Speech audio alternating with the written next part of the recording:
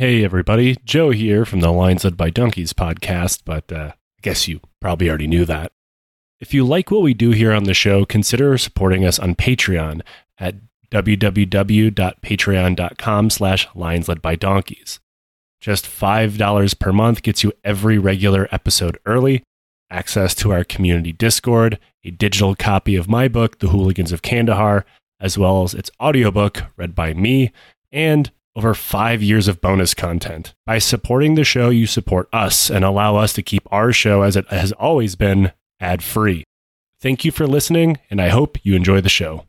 Hey everybody, and welcome back to the Lions Led by Donkeys podcast. Once again, Joe flinched visibly as I started doing the intro because he was about to do. Look, I have been conditioned as if by a Russian scientist to whenever we do our clap sync in the beginning to roll into the intro. And now that I don't, it for the last 4 weeks, it is it's caused me to sweat a bit. I mean, that could be because I'm drinking hot coffee in 94-degree weather, but it could look. Who's to tell which one it is? This is your version of the numbers, Mason. But you're very welcome back to part 4 and the final. Oh, also, I am Tom. I'm Irish Tom is in the hosting chair this time, as opposed to the other Tom that regularly comes on the show. Yeah.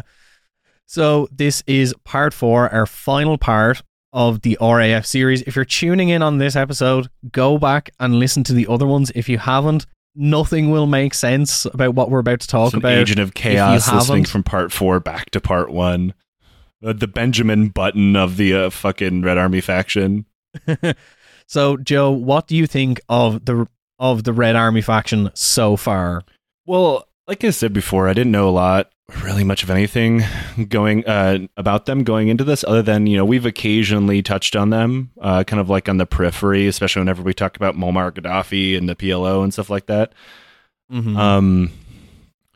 I will say they're a lot more prolific than I thought. Like, I know they carried that. Like, I know of a few attacks they carried out. But, fun fact, I just got a notification on my computer saying, record high temperature for Yerevan. Cool. But I wasn't aware of, like, the weird, almost slapstick nature of their organization and how they function. I feel like that's not unique to the Red Army faction. I want to say that's probably the case for most groups of their kind. Like, obviously, you have like truly international terror groups, like the greater PLO umbrella during their heyday, Al Qaeda, ISIS. Not comparing the three of them, but like there's more of an international organization and almost like a centralization of leadership. They have a leader. So that tends to, I guess, make things a little bit more smooth as being international terrorists can be. While the Red Army factions seem to be like bickering college students. The big difference, as I see it, is the Red Army faction was never really a paramilitary organization. It was much more kind of stochastic terrorism, like kind of unstructured strike when you can. In this episode, we'll get into much more of their organized operations, and the bombing campaign that ended them up in prison is really the most organized operation that they undertook. But it's very different from, say, something like the PLO or even the IRA, where it is like there is some sort of command structure in place, right, making it a paramilitary organization, whereas really it's Andreas Baader, Gudrun Ensling, and the rest of them kind of figuring out, what do we do next? I think the history of terrorism is not my field. However, I think a main difference is a lot of these terror groups, even other leftist, militant, paramilitary, and terror groups, like the leader of their group is generally seen as like, when we take over, this guy is going to be in charge. And that tends to streamline things a lot better.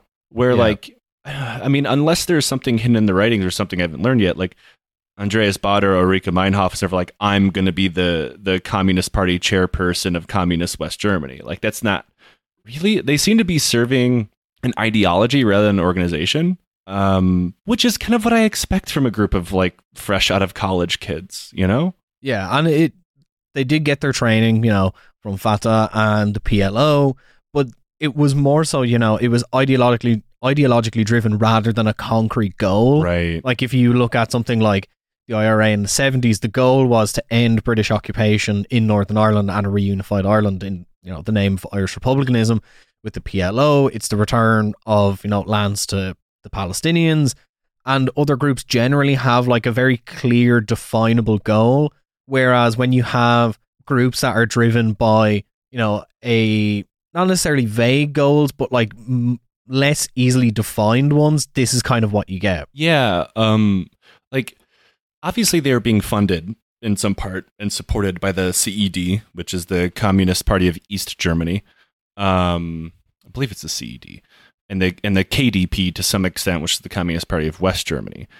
But was one of the stated goals of the RAF even the reunification of Germany? Not really. It was more so like the opposition to state oppression. Well, it's a very broad goal, I must say. Yeah.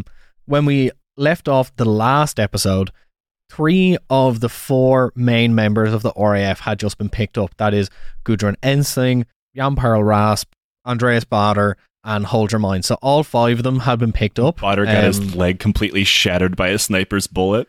Yeah, but there's one person who we conspicuously left out at the end of the last episode, and that is Ulrike Meinhof, who was separated from all the rest of them at this time. But on Thursday the 5th of June, just before midnight, someone rang the doorbell of an apartment owned by a teacher in Walsroder Strasse in Hanover. When he opened the door in his dressing gown and saw a young woman with long brown hair standing outside, the teacher later told the police that he didn't know her, and she asked, "May I have a word with you?" He let the woman in.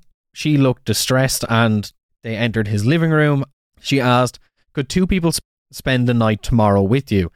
He agreed, and next morning at breakfast, he told his girlfriend about this visit. She said there was only one very specific conclusion to be drawn: you must go to the police. So, at the police station, he was immediately referred to the Baader-Meinhof Special Commission.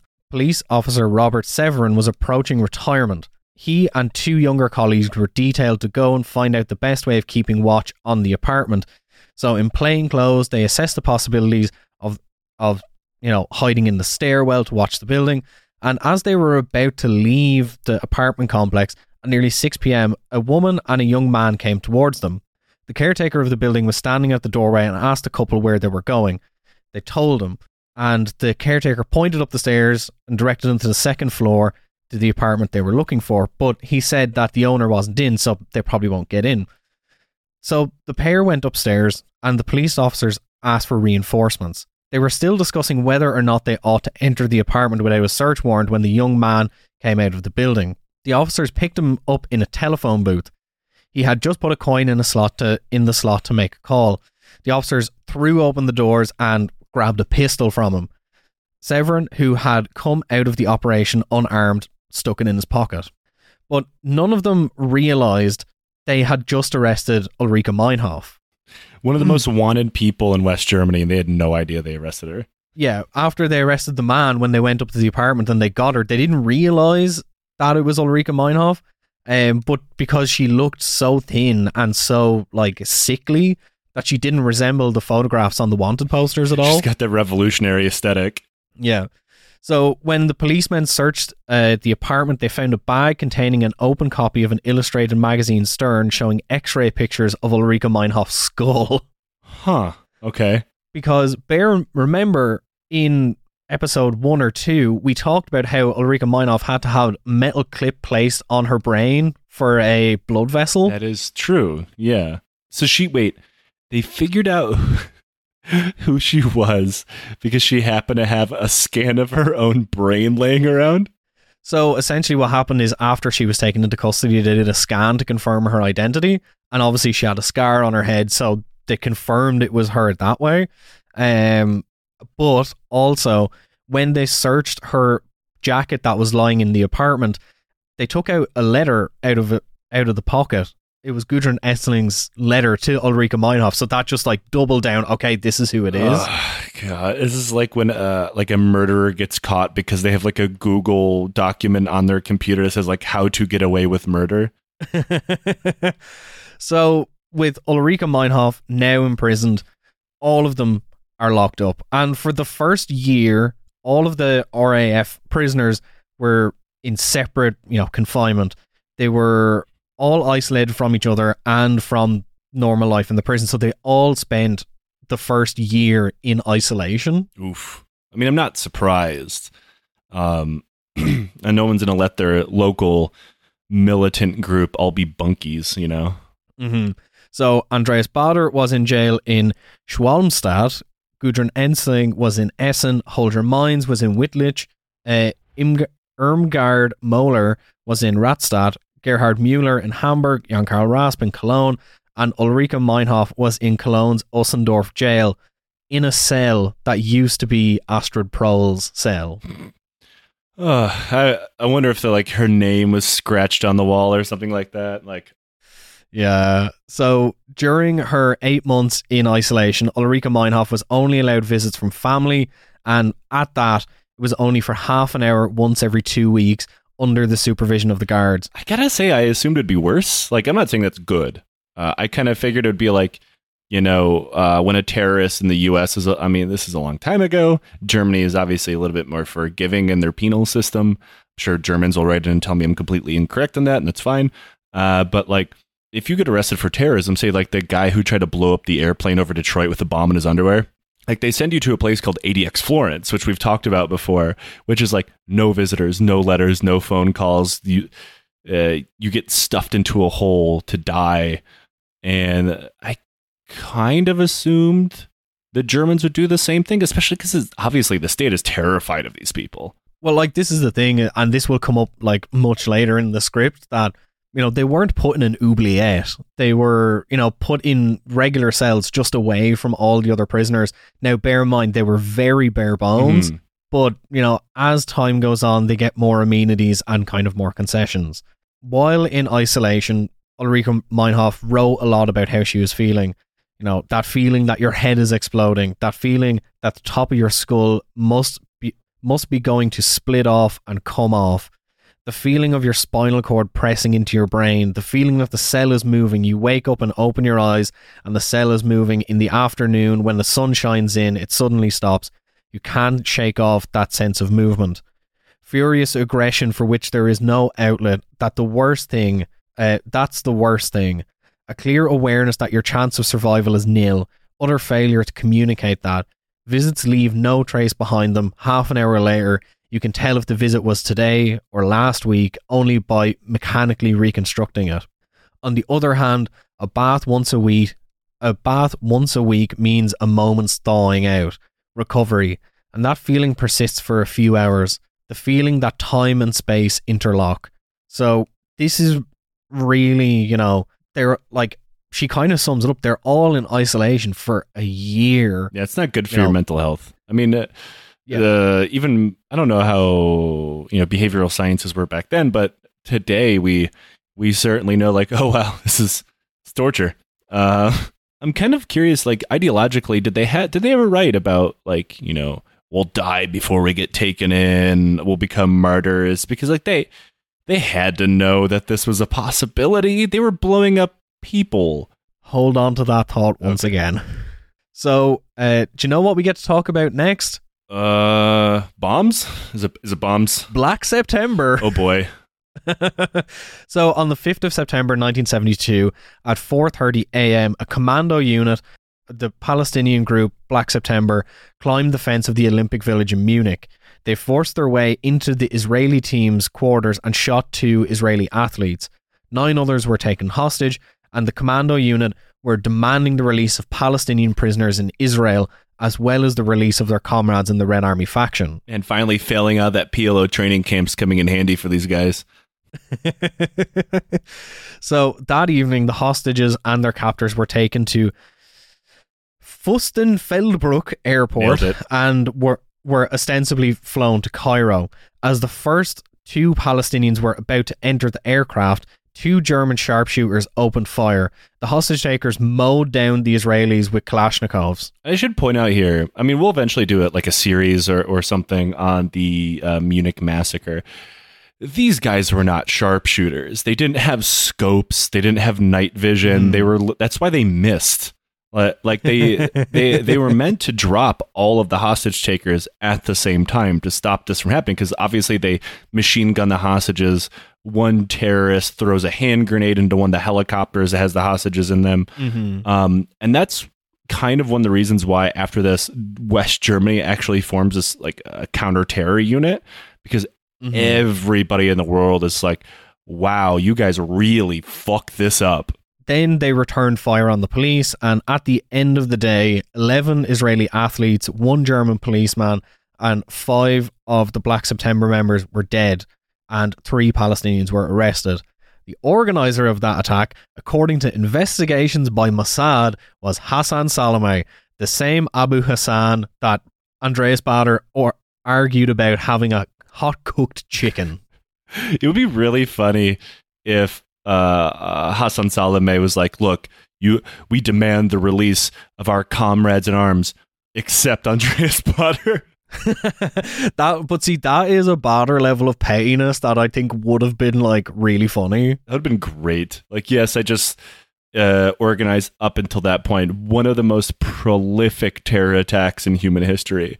Yes, I still carry this petty grudge from years ago from Jordan or wherever. So, in response to the massacre, Ulrike Meinhof wrote a statement. The comrades of the Black September movement, she wrote, have brought their own Black September of 1970, when the Jordanian army slaughtered more than 20,000 Palestinians, home to the place whence that massacre sprang. West Germany, former Nazi Germany, now the centre of imperialism.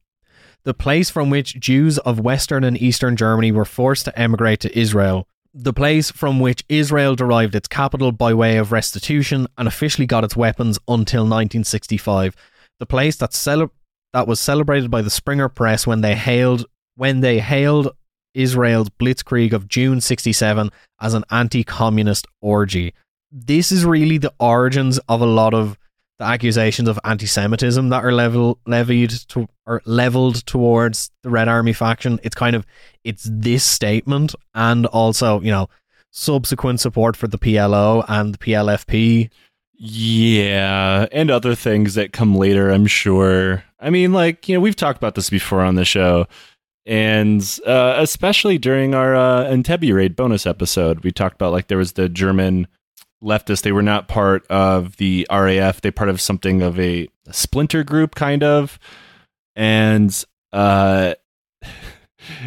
they kind of fell apart under a pile of anti-Semitism from their leadership. And one of the hostage takers, who was confronted with a Holocaust survivor with their camp tattoo on their wrist, and she pointed out a German is holding a Jewish person at gunpoint who survived the Holocaust a few decades ago, and he comes back with whoa, I'm not a Nazi, I'm just an idealist.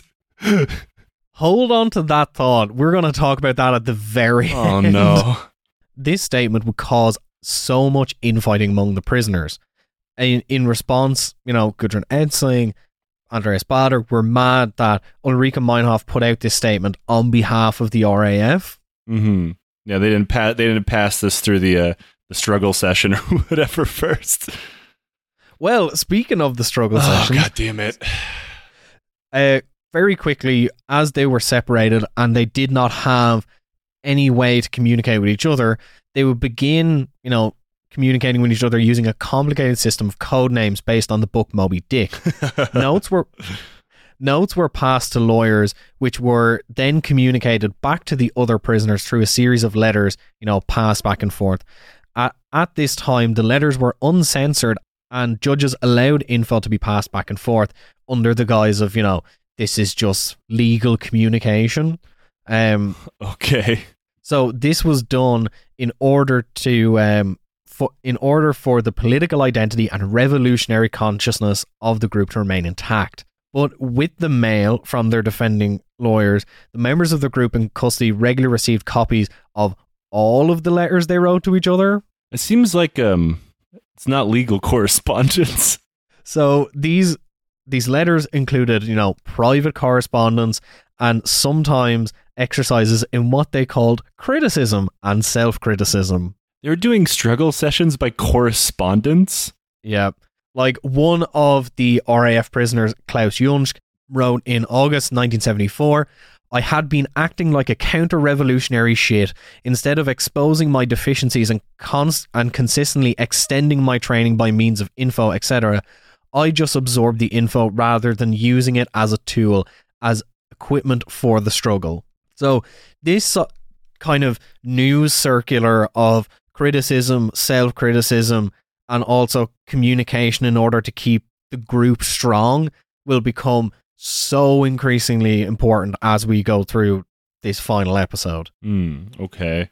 I mean, they're bored in a prison cell, isolated. I mean, I don't think anybody's going to be more self-critical in any moment of their life than they're going to be right then. So, at the end of 1972, Andreas Baader was called to give evidence at the trial of Horst Mahler in Berlin. He, Ulrike Meinhof, and Astrid Prohl were called by the defence to supply information about conditions in jail. And from today, said Baader, I won't eat until those conditions are changed. Baader's words were in every newspaper the next day, and with them started all of the RAF prisoners on hunger strike, their first, which lasted for almost 2 months. Holy shit, how did they die? How did they not die? We'll get onto that. They got that German reserve sausage supply somewhere in their cell. I don't know. Like, the thing is that, like, for 60 days, they could survive, but this is something we're going to talk about in a second. But, you know, communications between prisoners in various jails had improved considerably with the introduction of this info system that we just talked about. Some 40 prisoners took part in the second hunger strike, including some who were not members of the Red Army faction. The second hunger strike, which lasted 6 weeks from the 8th of May to the 29th of June 1973. The prison authorities employed forcible feeding for the first time. After a slight... Okay. Yeah. The prison... But they realized that this wasn't going to be a solution to the problem. So after the slight easing of the conditions of the prisoners, probably in part due to the widespread publicity given by the strike, the prisoners began eating again. All while this was going on, the preparations of the Stammheim prison were continuing, where all the prisoners were meant eventually to be held. All of them being kept separately was presenting a logistical nightmare for prison authorities, but on the 28th of April 1974, Gudrun Ensling and Ulrike Meinhof were moved to cells 718 and 719 on the 7th floor of the Stammheim prison, further referred to as the Baader-Meinhof wing. God, now they're so privileged to get a whole wing of their own prison. But this is like, they are the highest security prisoners in the entirety of Germany. That's fucking wild to me. I mean, I was thinking for a moment, because like I think Rudolf Hess is still being held, but I do remember that he was being held in England. He wasn't being held in Germany. So like, why do they send these, like, Rudolf Hess, Chucky Taylor, Charles Taylor Sr. is held in England? I think because Charles Taylor is being held there because like some kind of ICC agreement. And Hess is being, well, obviously isn't anymore. He'd be some kind of undead monster at this point. But he was being held in England because that's where he fled via airplane. And because his whole thing, and one day we'll do an episode about him, is he was not mentally well before he got there. And he believed if he jumped on a plane and acted as an emissary for Nazi Germany, he could end the war by negotiating with Britain.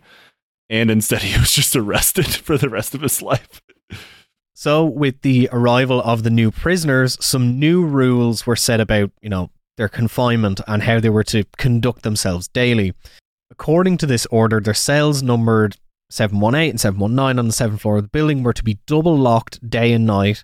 2 men and one female prison officer were to be present at all times whenever the cells were opened. The prisoners were allowed to wear their own clothes and underwear. Food was handed out in the kitchen to the officers on duty, who signed for it and then delivered to the prisoners. So it's like what we'd consider like modern day solitary confinement. Yeah. So the pair were allowed to take an hour and a half of yard exercise together every day on the roof terrace of the seventh floor of the building. During the day, they would be locked in the same cell for 4 hours. Their cells were to be particularly thoroughly searched daily.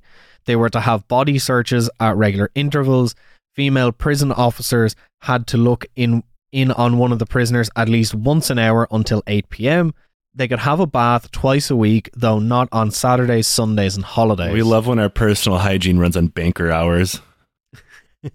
Business hour bath. Yeah. The prisoners were barred from all community activities, including going to church, and only visits from family and their lawyers were allowed. Mm-hmm. I mean, that seems like that still sucks, but it sounds better than I thought it'd be. Yeah. Like, I think in general, stuff that we'll get into later aside, it's not the worst. Like, they're not being put in an oubliette. And this is not me apologizing for the carceral system. Okay, first of all, what the fuck is an oubliette? What kind of cursed British thing are you bringing me? It's actually French. So an oubliette is a hole in the ground with a grate on the top, and you put a prisoner in it. Give him the core VROP treatment. Yeah, so it's a dungeon with the only entrance or exit being a trapdoor in the ceiling. The Jesse Pinkman prison cell from the end of Breaking Bad. Yeah, so it was developed in the Middle Ages by the Normans in English prisons. Fair enough. Like I said, cursed British things. So over a period of several months, the prisoners prepared for a new hunger strike, their third. It was to be their longest and their toughest, and it ended in death. And Andreas Baader wrote about it. I don't think we shall call it a hunger strike this time. That means some people will die. I mean, you could still call it a hunger strike. Hunger strikes, famously, we've talked about Bobby Sands. The end goal of a hunger strike is obviously to get your demands or die, with the idea that the public relations disaster of having a prisoner die under your watch would be too shameful for the state to take. Mm-hmm. And this is, something that will come up once their trial begins, is the idea of using the body as a weapon. As, this is the last weapon that a prisoner has, and it is the most useful thing they can do. Well, it's certainly not the last weapon these prisoners would have. So, over this time, the relationship grew even more tenuous, and in August 1974, Andreas Baader copied Ulrike Meinhof's self-criticism for the info system, and it goes as follows. The essential thing, my disturbed relationship with you both, that is Gudrun Ensling and Andreas Baader, and particularly Andreas, will arise from the fact that I wasn't animated by revolutionary violence. It was just a phrase shamelessly used as compared to my situation now. My social development towards fascism through sadism and religion, which caught up with me because I never fully resolved my relationship to it, I mean the ruling class, and I was once its darling, had kept killing things inside me. That really bad part of my delusion, behaving to the RAF as I used to behave to the ruling class, toadying. I don't really know what this word means, toadying, but someone let me know. Toadying is kind of like a slang term for like becoming like subservient to, like being like if someone says you're a toady, like you're kind of like a servant. Oh, okay. It's kind of like a tout in Ireland. Sure. I've never heard that one before. I mean, treating you like cops, which simply means I was like a cop myself a long time, in the psychological mechanisms of domination and submission, of fear and clinging to the rules, a hypocritical bitch from the ruling class that merely self-knowledge everything just as if. So, Andreas Baader obviously put this self-criticism in the, info circuit in order to get at Ulrike Meinhof. I don't know necessarily whether it is because he was worried that she was going to flip on all of them to save herself. Right. But this is kind of a long continuity in, both Gudrun Ensling and Andreas Baader targeting Ulrike Meinhof. It goes back as far as, him calling her a bourgeois cunt for feeling guilty about abandoning her children, or, you know, him targeting her during the grenade training because she didn't throw it away. You know, this is a long continuity, and it's something that a criticism that I don't think anyone can really come back against is that, like, Andreas Baader was like a person who deeply seemed to deeply hate women. I'm kind of getting that feeling because all of his criticisms are saved for the only person in the group who could kind of sort of challenge his leadership and who happened to be a woman. And not to mention, he doesn't really have anything in his life, right? Like, he's been kind of sort of disconnected from society at large when this whole thing started. He was, you know, a petty criminal. He didn't really have a lot of friends, no relationship with his family. Well, Ulrike Meinhof was married. She had children. Like, she had a life before all this, which was unique because she dropped it all. And he still uses that as a cudgel, despite the fact, like, she gave what could have been effectively a very normal life for what they consider the struggle. And he gave up nothing. Yeah. And also to bear in mind that Andreas Baader also, you know, believed that women were not part of the working class. That's telling. Yeah. I mean, so he's a deeply sexist asshole who's attacking the only other woman of stature within his group, even when they're both in fucking prison. So the other RAF prisoners received the document together with self-reproaches from everyone else. Margaret Schiller wrote hatred. I was always terrified of Andreas Baader, which was the only other nasty side of hate. Defense against being taken over by someone who couldn't or wouldn't be corrupted. Replying to Schiller, Gudrun Ensling described the characteristics of Andreas Baader's role in the group. The rival, absolute enemy of the state. The collective consciousness, the morale of the humiliated and insulted, of the urban proletariat. That's what Andreas is. In clear, non-theory based English, he's a dick. Yeah. he is a miserable asshole who hates women. But she went on. Hence the hatred of the bourgeoisie, the press, the middle class left concentrated on him, because on the 14th of May 1970, the date of the freeing of Baader in Berlin has turned out to mean just that, the struggle for power.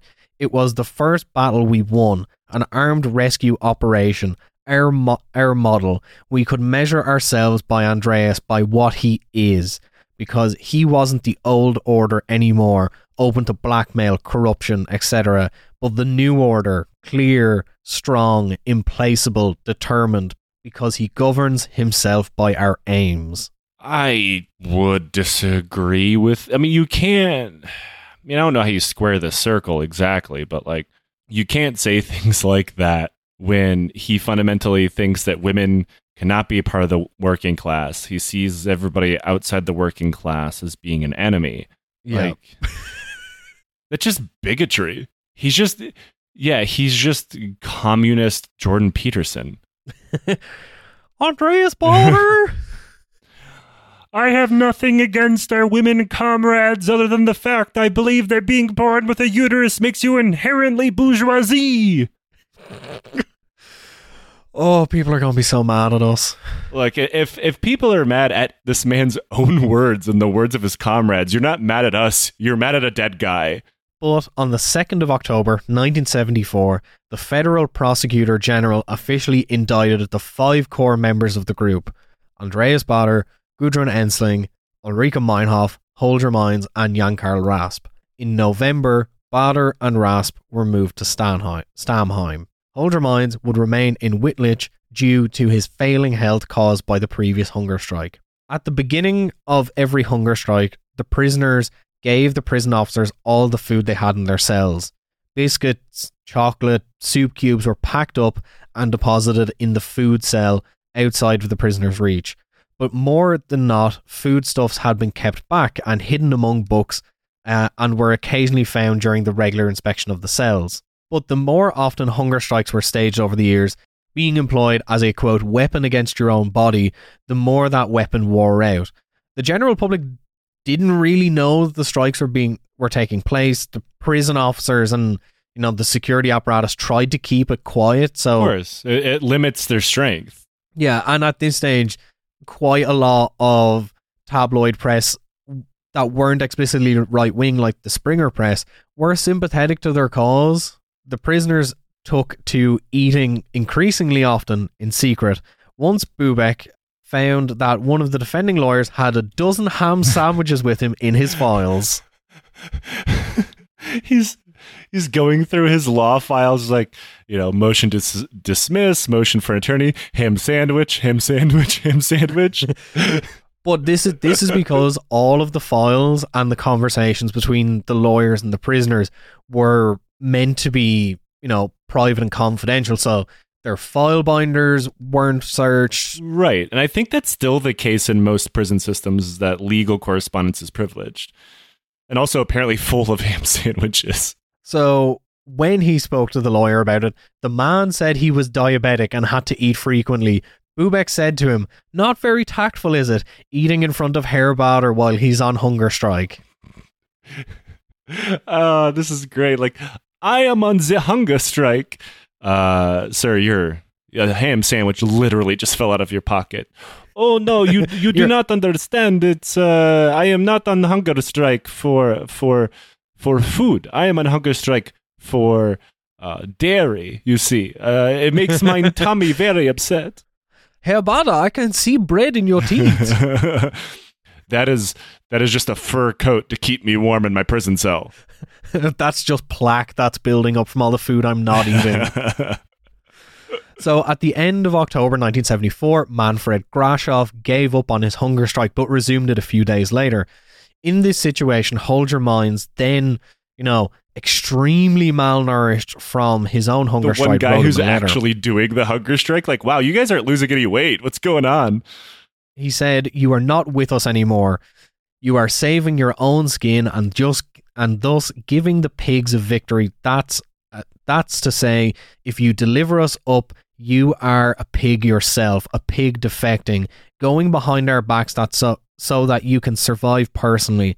In that case, I mean, if you're not going on with our hunger strike, you'd do better and more honorably.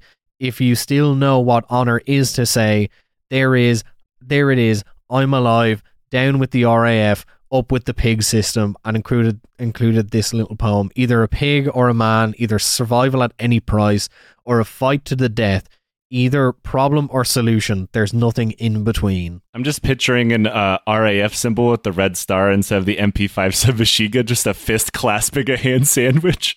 This is one of the few parts that I find genuinely quite sad. On November 8th, 1974, the first of the RAF prisoners would martyr themselves for the cause. Holger Mines got in touch with his lawyers and instructed them to come visit quickly.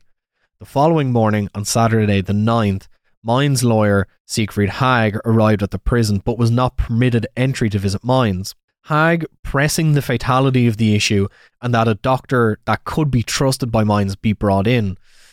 The judge allowed Haag to visit but refused to supply a doctor. Two of the prison officers carried Holger Mines into a room in the administration area on a stretcher. His eyes were half closed. Siegfried Haag bent over him and put his ear to his lips.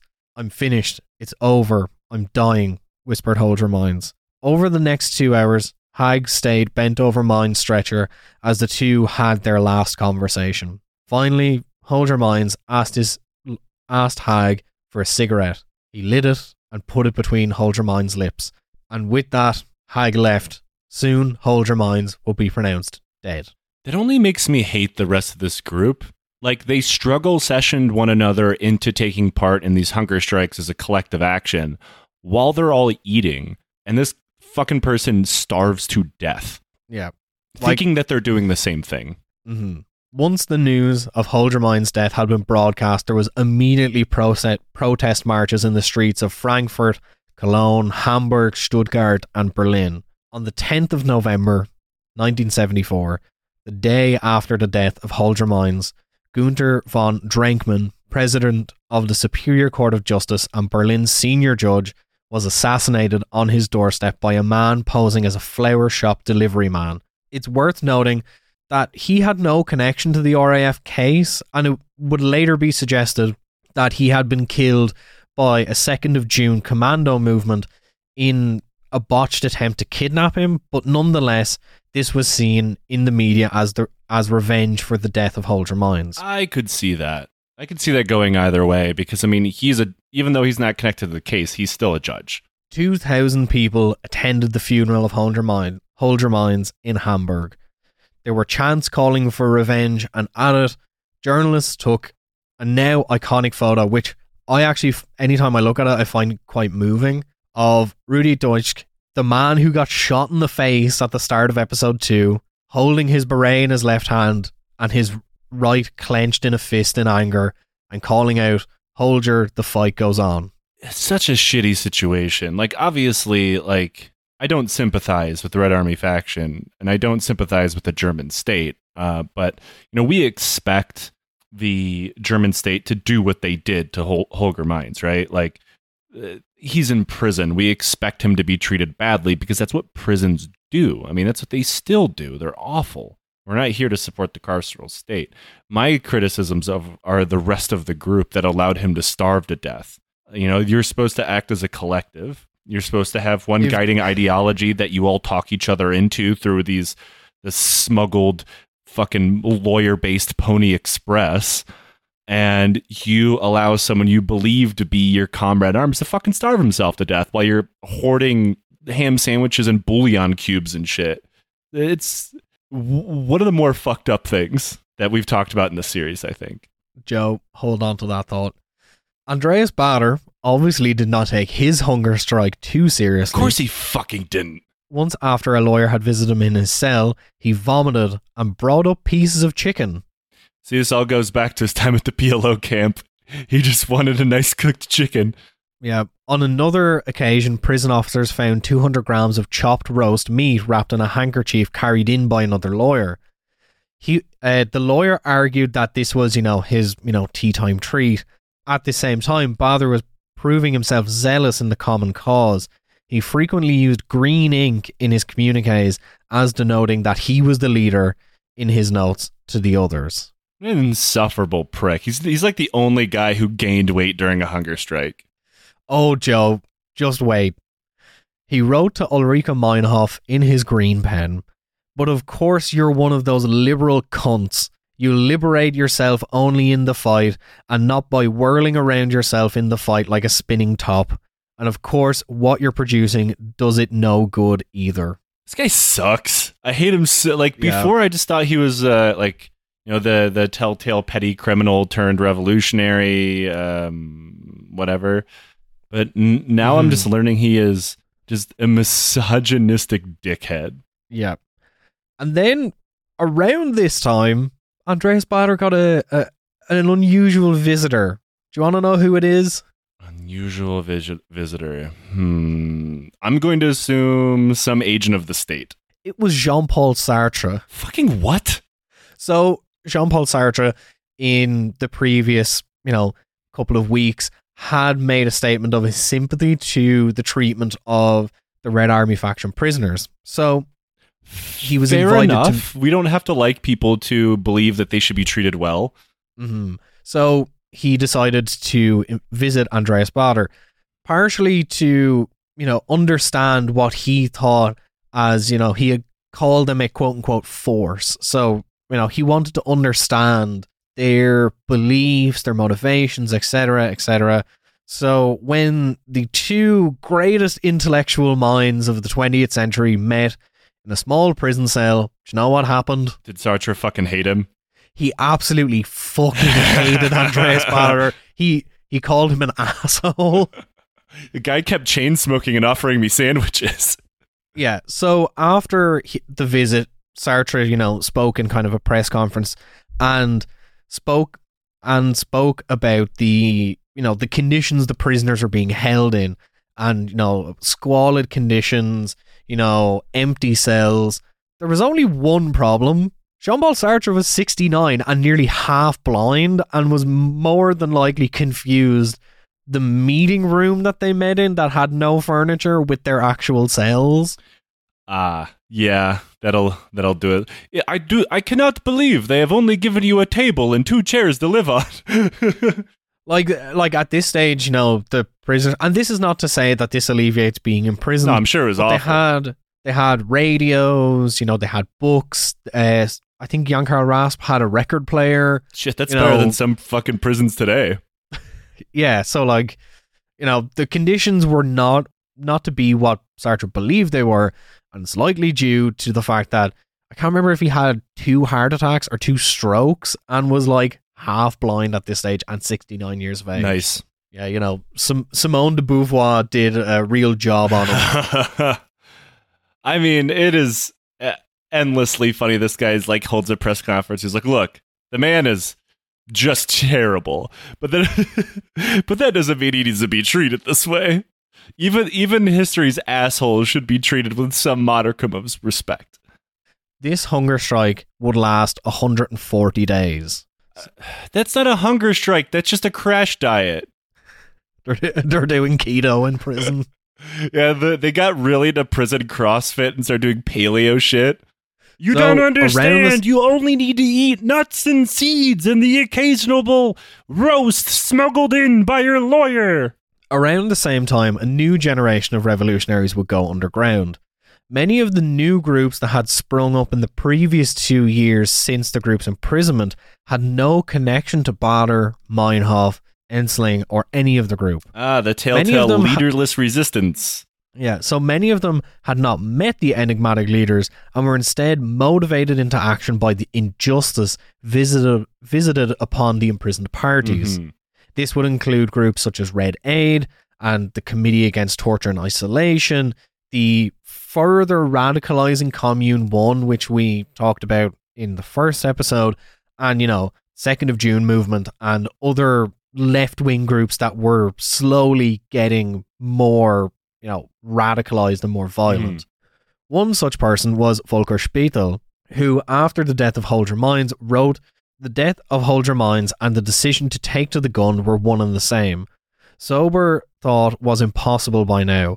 It was simply the emotional drive of the last few months reacting." But at this point, the police had mostly wiped out the RAF, save for some explosives and money that had been left over from prior to the group's arrest. This was when the second generation of the RAF began to form in earnest alongside the growth of other groups. On the 27th of February 1975, a group of 6 people organised under the banner of the 2nd of June movement kidnapped the Berlin mayoral candidate for the CDU, Peter Lorenz, 3 days before the voting would begin. At 7 minutes to 9, that's 8:53 a.m. for the Americans, on the 27th of February 1975, Peter Lorenz left his home in the Zehendorf district.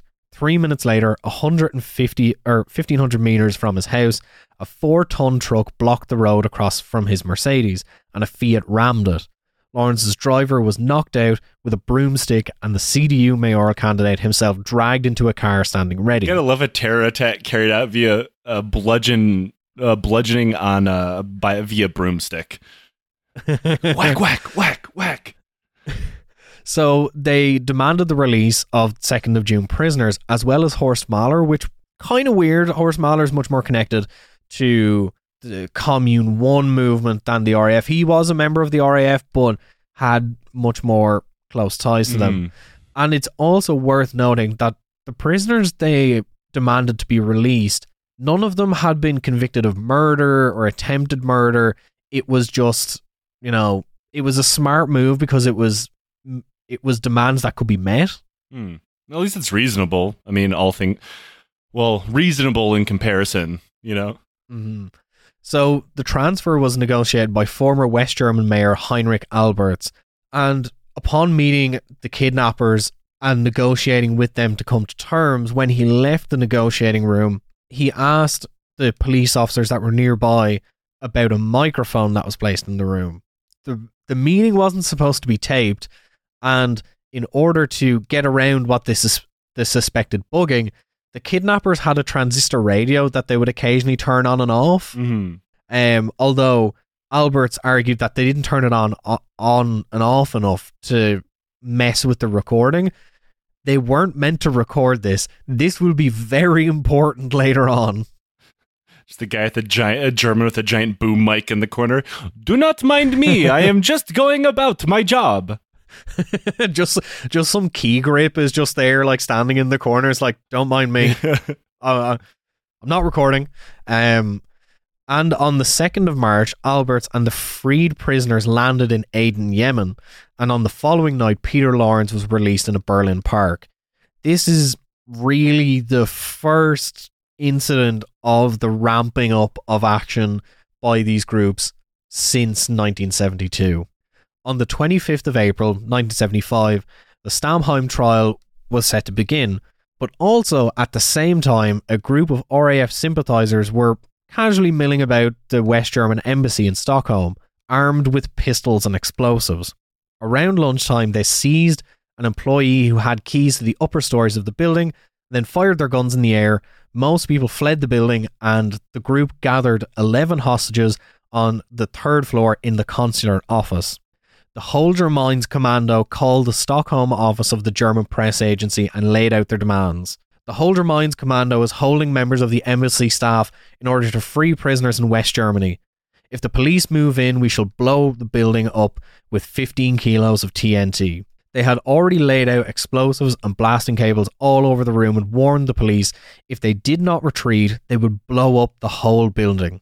When they got no response, they ordered the West German military attaché, Lieutenant Colonel Baron Andreas von Mirbach, to walk out onto the landing. With his hands tied, he walked out and was shot in the head, chest, and leg. I kind of figured where that one was going when they picked the military attaché. At 3:30 p.m, the terrorists again called the German press agency in Stockholm, specifying demands for the freeing of 26 prisoners in West Germany, including Meinhof, Bader, Rasp, and Ensling. Towards 8 p.m, the Swedish Minister of Justice was told of the firm stand the government of the Federal Republic was taking. Making a solemn press conference in his giant chef's hat and mustache. After a moment of hesitation, he said, "We accept this decision." The minister then telephoned the embassy and told the terrorists that Bonn had uncompromisingly rejected their demands. At 20 past 10, that's 10:20 p.m. for the Americans. It's 10 burgers followed by 20 burgers. No, it's 10 McDoubles by 20, regular hamburgers. That's fair. Yeah, that's burger time, baby. Burger time. One of the terrorists then asked for the economic attaché, Dr. Hildegard. He was then led to an open window looking out and handed the phone. Over the phone, he was heard to say, "Hello, hello, can you hear me?" Then 3 shots were fired. The 64-year-old economic attaché slowly fell forward and lay there, half hanging out of the window, dead. 13 minutes before midnight, the group detonated their charges. The building immediately went up in flames, and in the end, 3 people had died. The 2 attachés, von Mirbach and Hildegard, and one of the hostage takers, Ulrich Wessel. The Stammheim prisoners, this would delay the opening of the trial for some time. I can imagine, Also, this is like one of the most violent attacks they've ever carried. Because they carried out bomb attacks and stuff like in the barracks, but this is different, This is decisively both more destructive and more lethal than a lot of their attacks, and more directly violent because they're not using bombs to kill people, they're just shooting people. A bomb is to whom it may concern, a bullet has someone's name on it.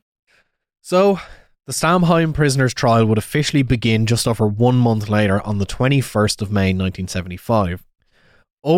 Now, bear in mind, a lot of the source material spends a lot of time talking about the trial. I've tried to condense it as much as I can because a lot of it is repeating statements.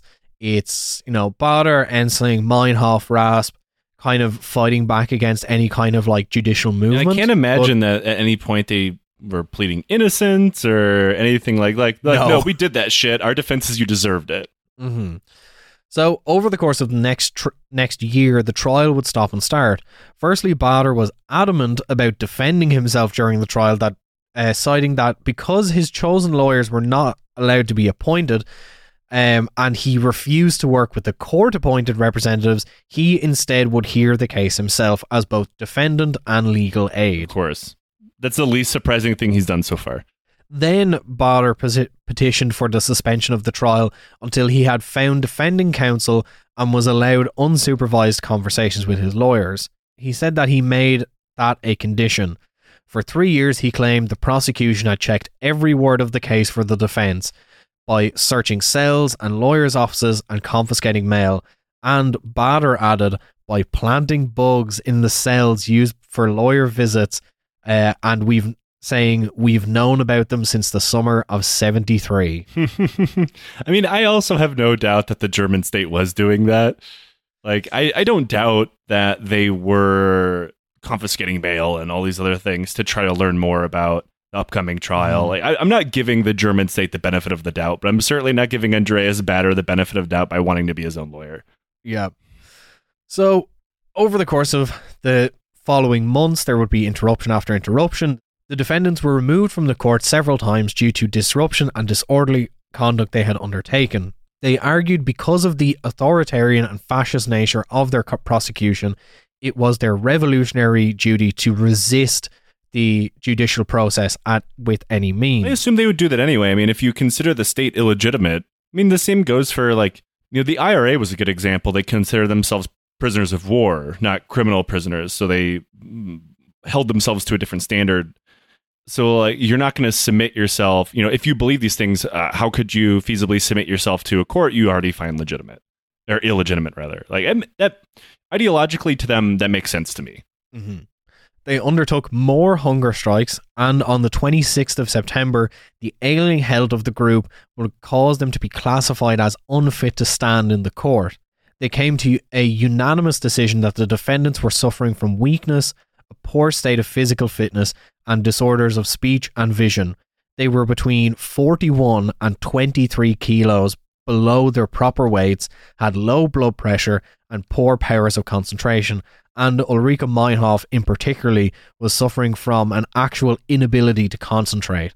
Bader was also found to have an unusually low pulse. Okay, so they finally are doing a real hunger strike once the trial has started. Okay. Mm-hmm. By April 1976, the group's relationship became extremely frayed. The 4 years, 3 of which had been spent in strict isolation, had taken its toll. In particular, there was growing conflict between Meinhof and the rest of the RAF prisoners.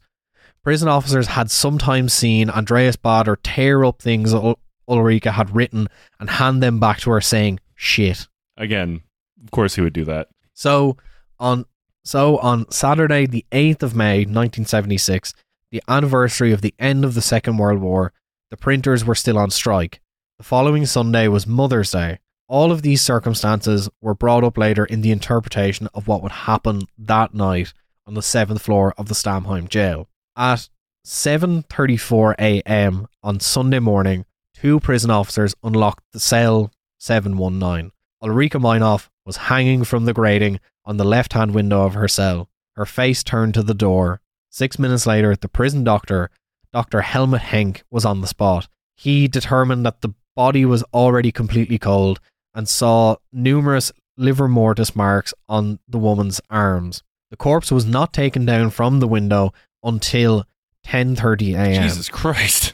By then, a dozen police officers had been in the cell, collecting clues and photographing every inch of it. The officers conducting the inquiry reconstructed the way in which Ulrike Meinhof must have died. She had torn blue and white prison towels into strips, knotted them together and twisted into a rope. Then she pushed her bed away from the window, laid the mattress on the floor in front of the window and put a stool on it. She tied the rope around her neck, climbed on the stool and jumped. There was no farewell note from Ulrike Meinhof, but she had written months before in the margin of a paper on strategy, "Suicide is the last act of rebellion." This rings kind of like Jim Jones saying, you know, when he had the People's Temple, you know, mass suicide and also murder people there, said, you know, we're not committing suicide, we're committing an act of revolutionary suicide.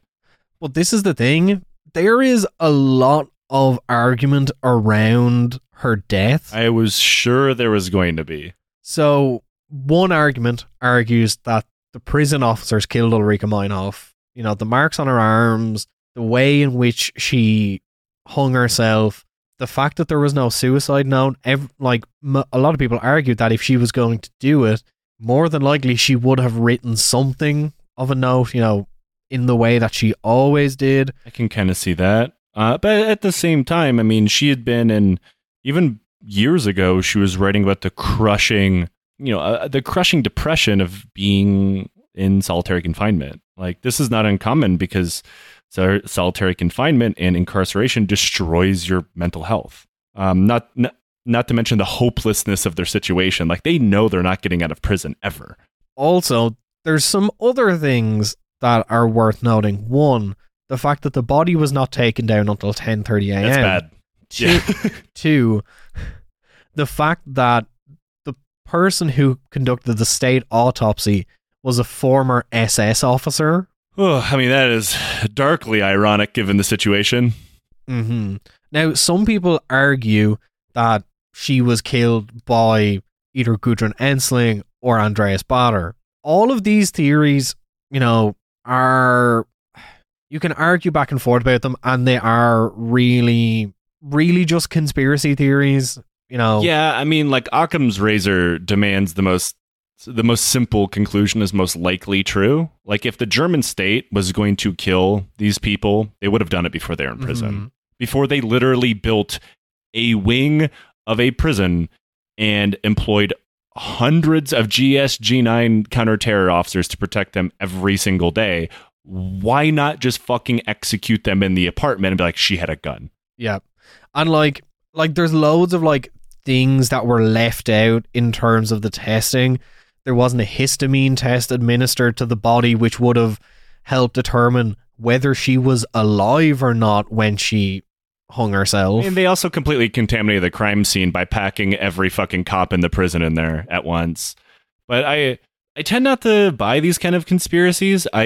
Especially when it comes to people being, you know, assassinated in prison or whatever. If the state's going to assassinate you, they're not going to go through the hassle of putting you in fucking prison first. It's a lot more believable that they're just going to kill you in a shooting, seeing how they've already done that a couple of times to the same group. Yep.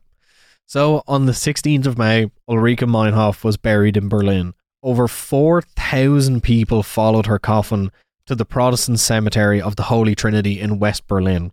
Many of them had painted their faces white, some were masked. They carried banners reading, "We bear mourning and rage that we will not forget. Ulrika Meinhof, we will avenge you." And I have a feeling that they did. After Ulrika Meinhof's death, additions were to be made to the Stammheim group. Prison officer Horst Bubeck, that we mentioned earlier, went up to the 7th floor several times on behalf of the judiciary to suggest which woman member of the RAF might be transferred. In one case, Gudrun Ensling said, "If she comes here, there'll be a hunger strike." Of another woman, it was said, "If she comes here, you'll have the 3 of us dead the day after tomorrow." So, you know, not really fond of other members of the group at this stage. Quite fractious these people are. Yeah. In the end, it was agreed to transfer Irmgard Moeller to Stammheim. Soon after, Ingrid Schubert followed, and finally, on the 3rd of June 1976, Brigitte Monhaupt was allowed to join the RAF founding members in the high security wing, and they had essentially sent the RAF's successor into their training camp. Outstanding. Well done. Throughout the next 6 months, the group's lawyers would assist the group by secretly smuggling in contraband items such as cameras and tools into the prison under the guise of their document folders, like we had said earlier. They were also allowed access to materials on how to, you know, urban guerrilla tactics, how to make bombs, etc. I don't know why they were allowed this stuff. Why did they even have it? Crack work done, gentlemen. On the 15th of March 1977, Otto Schily, one of the group's lawyers, applied for the suspension of the trial due to the wiretapping of the prisoners' cells and their meeting rooms. The the revelation threw the whole trial into jeopardy, as the unlawful wiretapping was tantamount to entrapment of the RAF. A letter from the Baden-Württemberg Justice Minister Bender arrived giving a statement on the matter. I can assure you, first of all, that I fully understand the attitude of the judges in the defence.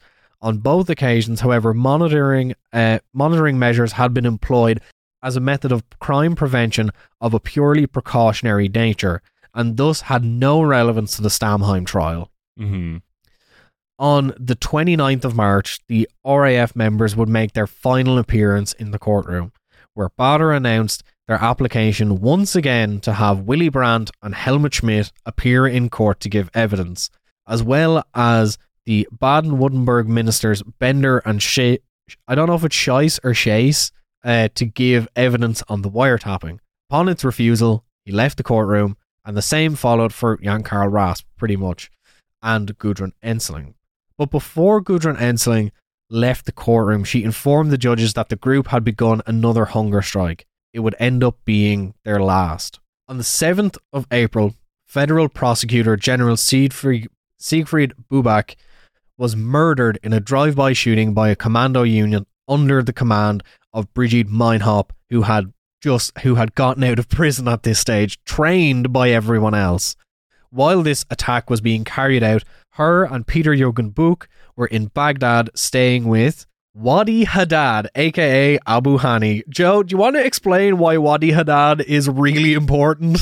I really like how we keep running into characters from past episodes. Wadi Haddad was the leader of the PFLOP external operations. So like we talked about them in the Entebbe raid bonus episode. He was the one that planned the original plane hijacking that ended up in Entebbe and led to the Israeli raid there. And I'm 99% sure that the Mossad had something to do with his death as a greater part of like their targeted assassination program after the Black September attack. It's kind of like a toss-up. People say he died from leukemia, and other people say that he was assassinated by the Mossad via poisoned chocolates. Are they trying to kill Augustus Gloop or something? But like, it is really interesting how there's so much crossover between like everyone who is like involved in 1970s terrorism. You know, Abu Hassan, Wadi Haddad, you know, Muammar Gaddafi. Yeah, it's something we didn't talk about because, you know, the stuff with Gaddafi, it's a bit more tenuous than like their actual connections to like Wadi Haddad and Abu Hassan. It's also worth noting, this isn't in the script, but they were treated like dignitaries on this trip.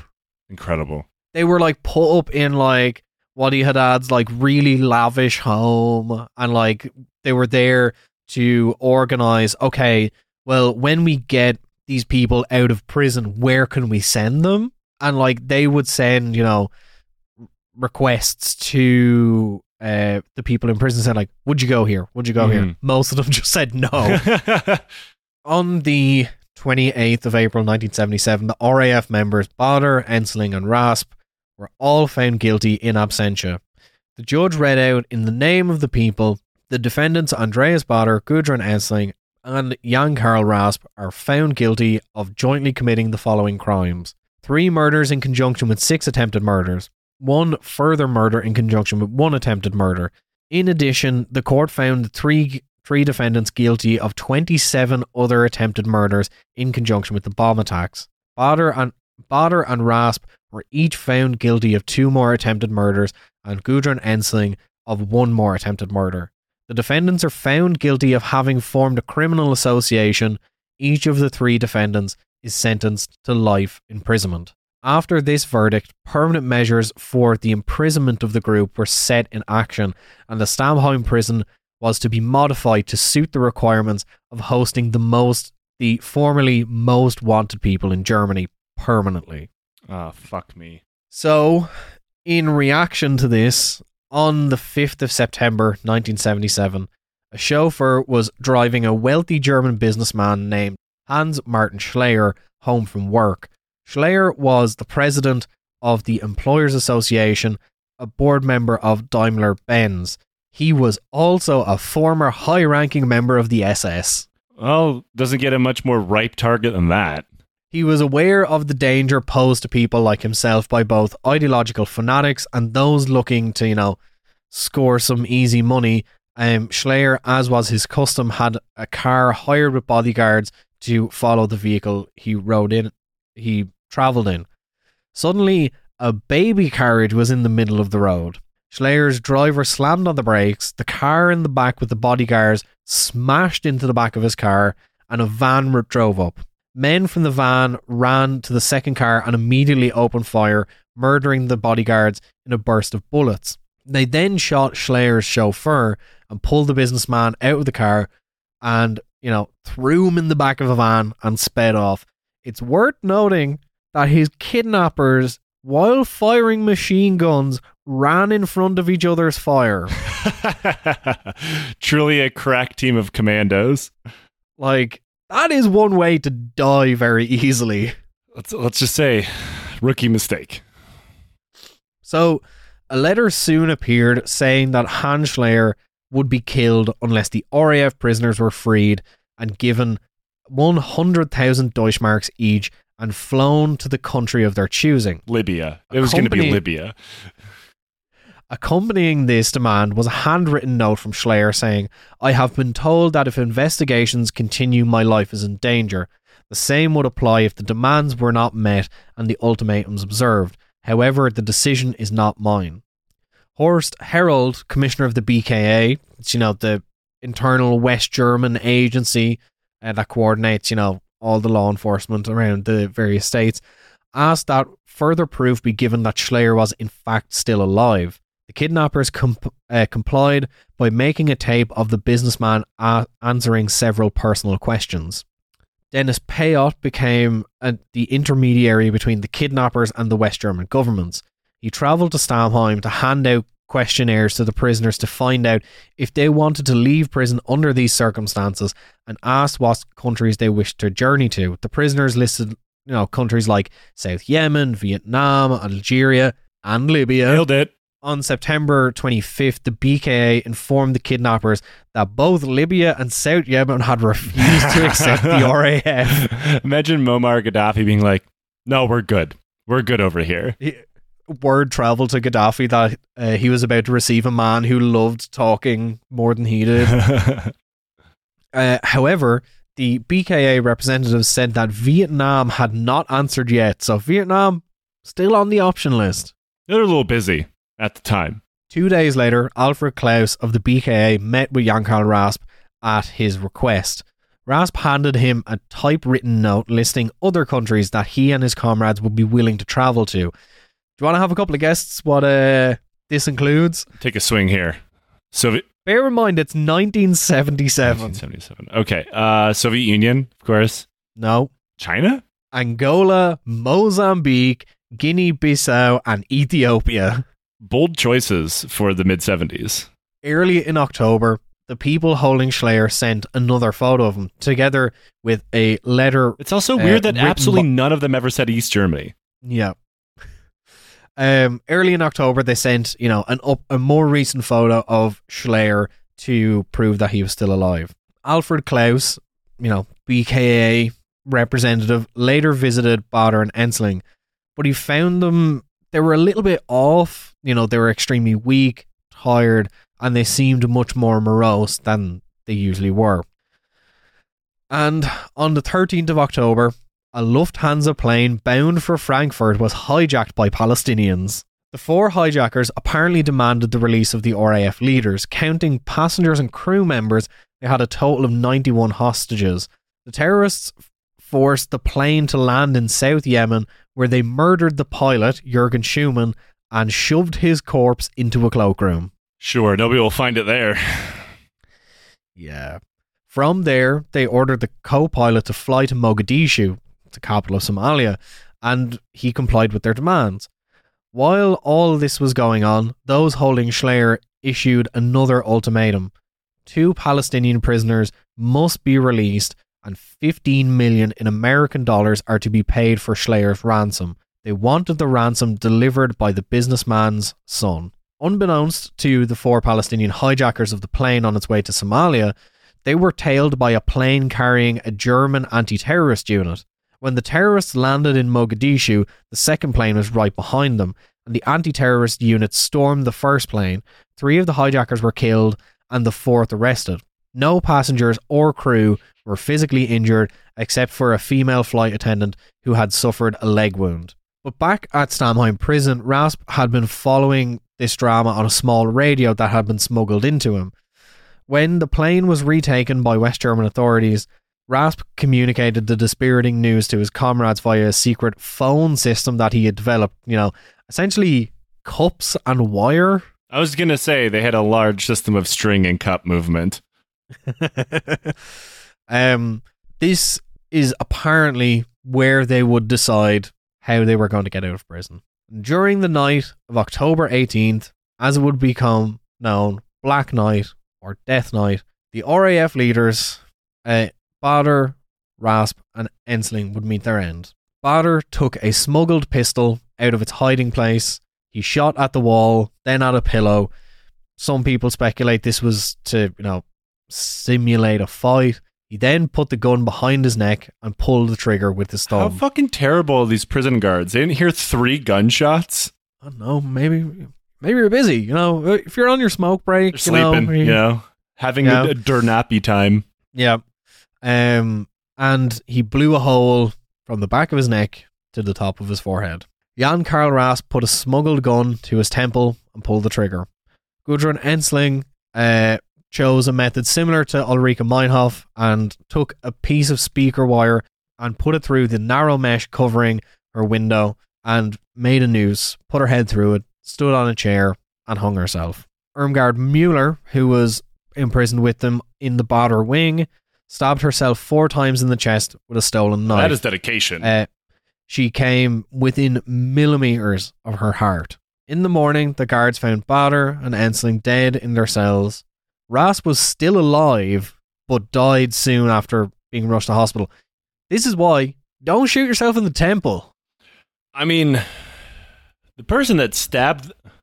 The person who stabbed themselves multiple times, they're more dedicated than anybody else. Like, you stab yourself once, you're like, fuck, that shit hurts, I'm going to quit. Just keep going back for more. Müller survived, but when she recovered, she vehemently denied stabbing herself and instead claimed that her deceased comrades had been attacked, giving rise to the persistent rumours that this was a government mass murder. I assume that's what Badr was going for when he was firing off other rounds. The kidnappers of Hans Schleyer then decided, upon hearing the news of the death of their leaders, to respond in kind. Schleyer was driven to a wooded area and ordered to kneel. 3 bullets were shot into the back of his head at point-blank range. He fell forward, and the pine needles would still be clinging to his mouth when the corpse was found. A leftist French newspaper received a letter telling them of Schleyer's demise. It read, "After 43 days, we have ended Hans Martin Schleyer's miserable and corrupt existence." The Red Army faction pretty much ended at this time. Those who joined after its leader were, for the most part, imprisoned or dead, and those who weren't continued to commit acts under the name of the Communist Revolution. Hans Herbert Kerry was the economics minister of West Germany state of Hesse, deeply concerned about, the wave of violence that happened after this. He offered substantial awards for information or the arrest of any remaining members of the RAF. They assassinated him on May the 11th, 1981. All right. So there's still... there's got to be a very small group of people still working. However, by 1981, the RAF had dwindled considerably and its remaining members were growing worn out and disillusioned. Very few remained underground, and the West German government offered leniency to those who surrendered and took advantage, and those who took advantage of this offer spent relatively small amounts of time behind bars. And in 1998, a communique was sent to Reuters declaring that the Red Army faction had officially disbanded. The end. I think, my favorite footnote to the Red Army faction is one of its members ended up becoming a hardcore Nazi. Yeah, let's talk about Horst Mahler. Like, he's been in prison for hate speech a couple of times, I think. So, Horst Mahler, a very early member of the Red Army faction, eventually pivoted to like Nazi ideology and just became like the stereotype that people have online of like national Bolshevists, like Nazbols. Yeah, because if I remember correctly, he explained it as like, my ideology hasn't changed. The enemy is still the same. And by enemy, he's like speaking of the quote unquote Judeo Bolshevik corruption. And he's like a massive Holocaust denier, which of course is illegal in Germany and has landed him in prison multiple occasions. Yeah, like in like 2000, he joined the NDP, which is the National Democratic Party of Germany, which is like the far right, as far right up until the founding of like the AfD. Yeah, which I'm sure he's a huge fan of, if he's still alive. Yeah, and like, you know, he made some like interesting comments about, you know, 9/11. Oh, I'm sure I can guess what those interesting comments were. He was, you know, charged for Holocaust denial in 2004. You know, he's been like in and out of like legal trouble for the entirety of his life. I guess when you go from like street guerrilla and like kind of be given a second chance at life, you're not going to be normal again. Yeah.